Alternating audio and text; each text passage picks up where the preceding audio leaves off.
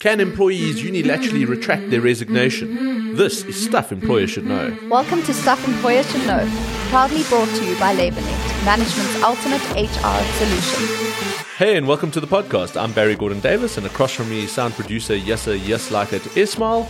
And yes, I just want to let you know that I'm tendering my resignation from this podcast. This will be my last one. Wait, what? Where's this coming from? No, hold on, wait. Let me retract that resignation. I've actually decided I'm going to stay on. Okay, Barry, you were literally 1 foot out the door. What's going on? Yeah, exactly. Or you're not here? So am I here or not? Well, this is the precise situation that a lot of employers might find themselves in, where an employee goes and tenders their resignation only to, let's say, within their cooling off period, or whether they have second thoughts on it, they then decide to actually retract their resignation. So the question is that can they do it without the employer's consent? So this was the precise situation that the Labour Court presided over in the Mohlwaadibona versus Dr JS Moroka Municipality matter recently, where Mr. Mohlwaadibona, at the beginning of April 2021, he resigned from his employment of the municipality due to ill health. On the 10th of April, so you could say 10 days later, the employee was advised by the municipality that his resignation was accepted. However, on the 15th of April, he wrote a letter and stated that his reasoning for resignation had his circumstances had changed. He had resigned for ill health, and he said that he had had a miraculous recovery, and he had effectively changed his mind and wished to retract his resignation or withdraw his resignation. And he indicated that he then wanted to return to work 4 days later. However, the municipality or the employer advised him through correspondence that they did not accept the withdrawal. But the applicant actually, and I say the applicant because it's sitting at the court, claimed that he actually only received this communication on the 23rd of April when he had actually, after issuing his, let's say, correspondence stating that he wishes to retract his resignation, had actually reported back for duty on the 19th of April. So and he was obviously then contesting that they need to accept his resignation, and the fact that they didn't accept his resignation was then a dismissal. So the questions that were before the Labour Court was effectively, what is the effect of a resignation on the employment relationship? When does the resignation actually take effect? Is it at the time that the notice is given, or is it at the end of a period?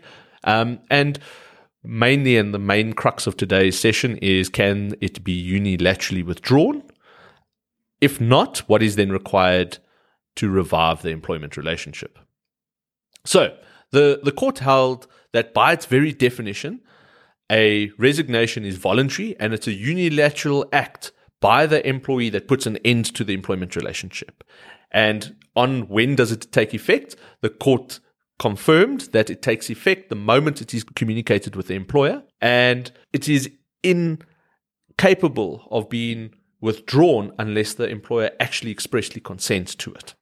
So even where an employee contractually is obligated to serve a notice, or fails to provide that notice and the like, or fails to honor the obligation of notice, it doesn't have any effect on the effect of issuing that notice of resignation. So to conclude and to really sum up everything, and it's something that was basically just reaffirmed by the courts, it's something that we have known, but they've basically reaffirmed that when an employee voluntarily elects to communicate their intent to terminate the employment relationship, it cannot be unilaterally withdrawn once it has been communicated to the employer.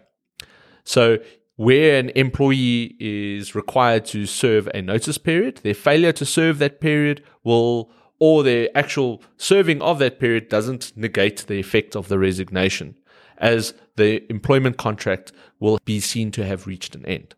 So the only way to actually revive the contract of employment would be through a fresh offer and acceptance thereof, which is tantamount to a rehiring or reemployment.